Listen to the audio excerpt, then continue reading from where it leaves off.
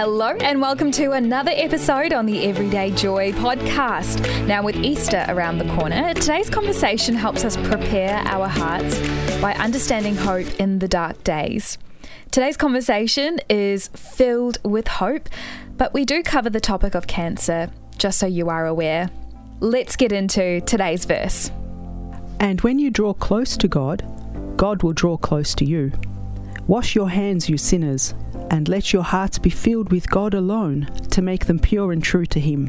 And that's from James 4:8 from the TLB. Once again, we have Sharon who works for Celebrate Messiah. You can find them at celebratemessiah.com.au. Sharon, so good to have you again here in studio. Good to be back with you, Joy. I'm looking forward to story time a little bit later in this episode. But first, let's unpack this verse a little. What are your first impressions of James 4:8?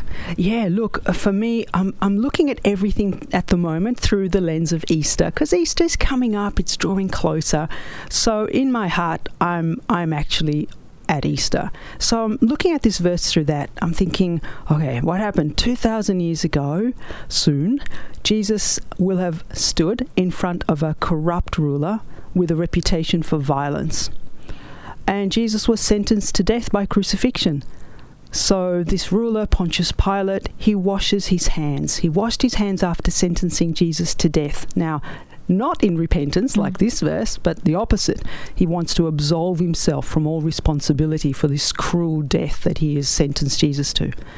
So for me, looking at the verse through that light, it's an invitation for me to cling to God, to focus on Him alone, just like Jesus did on the cross all those thousands of years ago. I think He definitely set such a strong example right there, because I mean, if you've watched any films that depict what happened in the lead up to Resurrection Sunday, it's really hard to watch, and it's a really difficult place to be in. It's layers of betrayal, it's people doing the wrong thing, it's just the most horrific thing, and you're just crying out saying, but you've got all the power to turn this around. Yeah, in fact, I can't watch those movies anymore the older I get.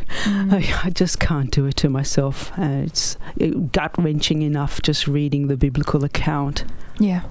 It is tough, but he again sets such an incredible example for us that we can draw close to God whichever situation we are facing. Absolutely. What does this verse tell you about who God is or what matters to Him? Yeah, well, Jesus clung to God with all his might. Yeah. And I know Jesus prayed a lot, and he read the Bible a lot, so Bibles were kept at the local synagogues. And he lived and he breathed and he spoke out God's love all his life. And Jesus' life wasn't long, and it wasn't pretty. The Bible tells us that Jesus learned obedience through suffering. But the Bible also tells us that for the joy that was set before him, he endured the cross. What was that joy? Well, joy. It was the joy of giving you and me eternal life. That was the joy set before Jesus. That was what he was pursuing with all his heart. For this, he died at Easter time.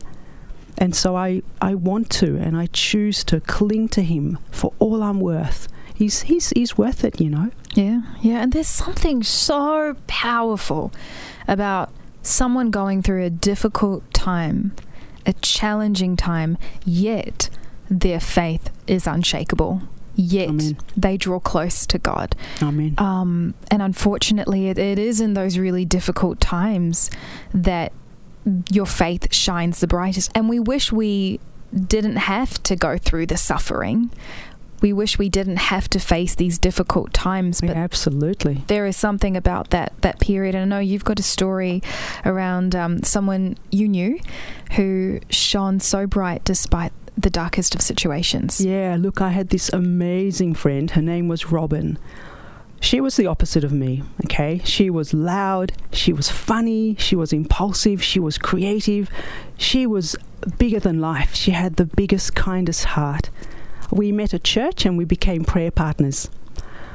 We prayed together every week for years, And we did a whole lot of other stuff together. Man, we went shopping. We did, what was it, before Pilates? We had aerobics.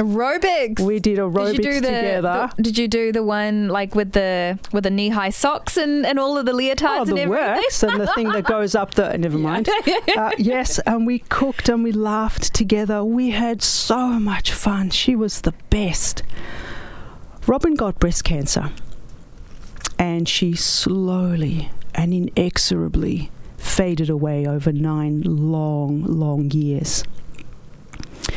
But you know, Robin was this amazing woman of faith. She never lost her faith in God. She clung to Him with all her might.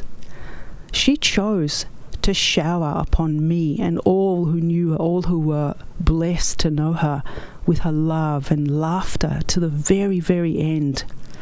She knew exactly where she was going, Joy. And she wasn't going to let cancer and she wasn't going to let death get in her way. Wow. We spent a lot of time crying together. She was still human. Yeah. She still felt pain and loss and fear and losing her life. She felt all those things. And often we made that choice together. I would say to her, Robin, I'm going to walk with you to the end, but that choice is yours. And she would make that choice time and time and time again. She was inspirational. Yeah. I know that it's one thing to walk through a difficult season yourself, but it's something else to walk alongside someone in a difficult space. When you made that choice to walk by her, come hell or high water, I will stand by you, that's a big statement to make. How did you do that? How did you put aside your own grief? How did you as a friend support her through those 9 years? Oh, look, Robin made it easy because most of the time she just refused to let her fear and pain and suffering get the better of her. So she made it easy. She chose quite openly and explicitly. She chose Jesus. She chose His love. She chose to read the Bible. She chose to do those fun things that you do as much as she could. And when she couldn't, I used to take her. So she would be in a wheelchair and I'd take her wheeling down Knox City, which was close, a shopping centre near where we lived. And we would just make the most. She had no hair. She wore a wig. We would experiment. I wore a wig. You did? Oh, yeah. Just you know, to do what Robin was doing. We'd dress up. We'd have fun. Yeah. We'd say to the world, we don't care what you think about us. We're two young ladies just being crazy together. Deep down, we know Robin is dying. But outside, we're going to just be brave and strong and happy because we also know where Robin is going. And increasingly, as Robin faded away and we actually could do less and less, where she was going is what fueled her joy. Yeah, that hope. The same hope that Jesus had before him as well. For the joy that was set before him, he endured the cross.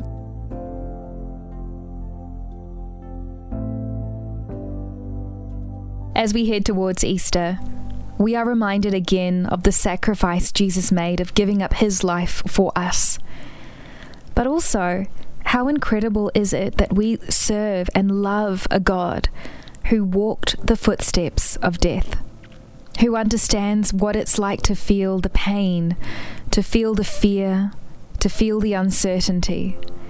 And because Jesus walked those steps and rose again from the dead, he is right there beside you, guiding you and supporting you through these moments. Whether you're someone who yourself is going through something really difficult health-wise right now, or maybe you're the person who's supporting someone facing the darkest times, I hope you can find encouragement in today's verse. James chapter 4, verse 8. When you draw close to God, God will draw close to you. Today's Bible verse provides us comfort in the darkest of days. Not just comfort, but a rock-solid promise we can firmly stand on, that when we draw close to God, he draws near to us. Though our bodies may wither and fade, our faith, like Robin's, can burn brighter and brighter as we cling to a compassionate God who promises to never leave or forsake us. The application for today's Bible verse is based on 3 things for you to consider. Maybe today you need to make a decision to let your faith override your fear. Maybe today you need to make a choice around how you stand with someone who is dying. Maybe today you need to take a moment to consider your own mortality and the time you have left on this earth. Sounds heavy, but the good news and the hope in the midst of all of this talk is the fact that Easter celebrates our risen Saviour. Death is not the end. We have power over it in Jesus' name. And that is the joy we can focus on today. That is the joy, no matter what you are facing, you can cling on to with all of your strength. Jesus has conquered death, so you can stand and face it in victory. Well, that wraps up today's episode on the Everyday Joy podcast. I look forward to next time.